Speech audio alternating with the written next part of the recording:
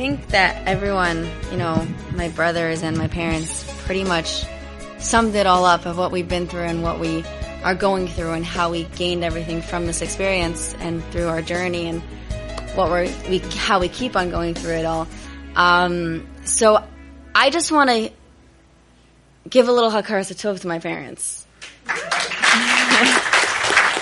I think that there's nothing else I can add to everything, but I just want to say that the two of you have made all of us and me see the world in such a different perspective, and not only through Yosef, but how you give to us now. And I remember, I was going through this while I was still in school and everything. My teachers would say, yeah, you have to work on your things now. You have to become better now, because when you're older, it's so much harder to change. And I'm like, no, have you seen my father?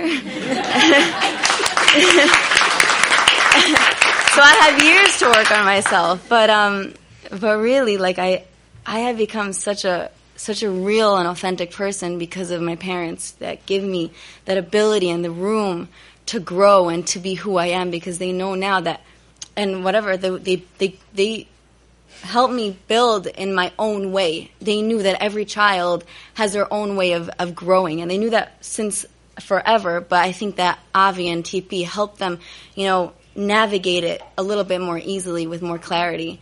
And thank you guys for everything. I would not be me without you.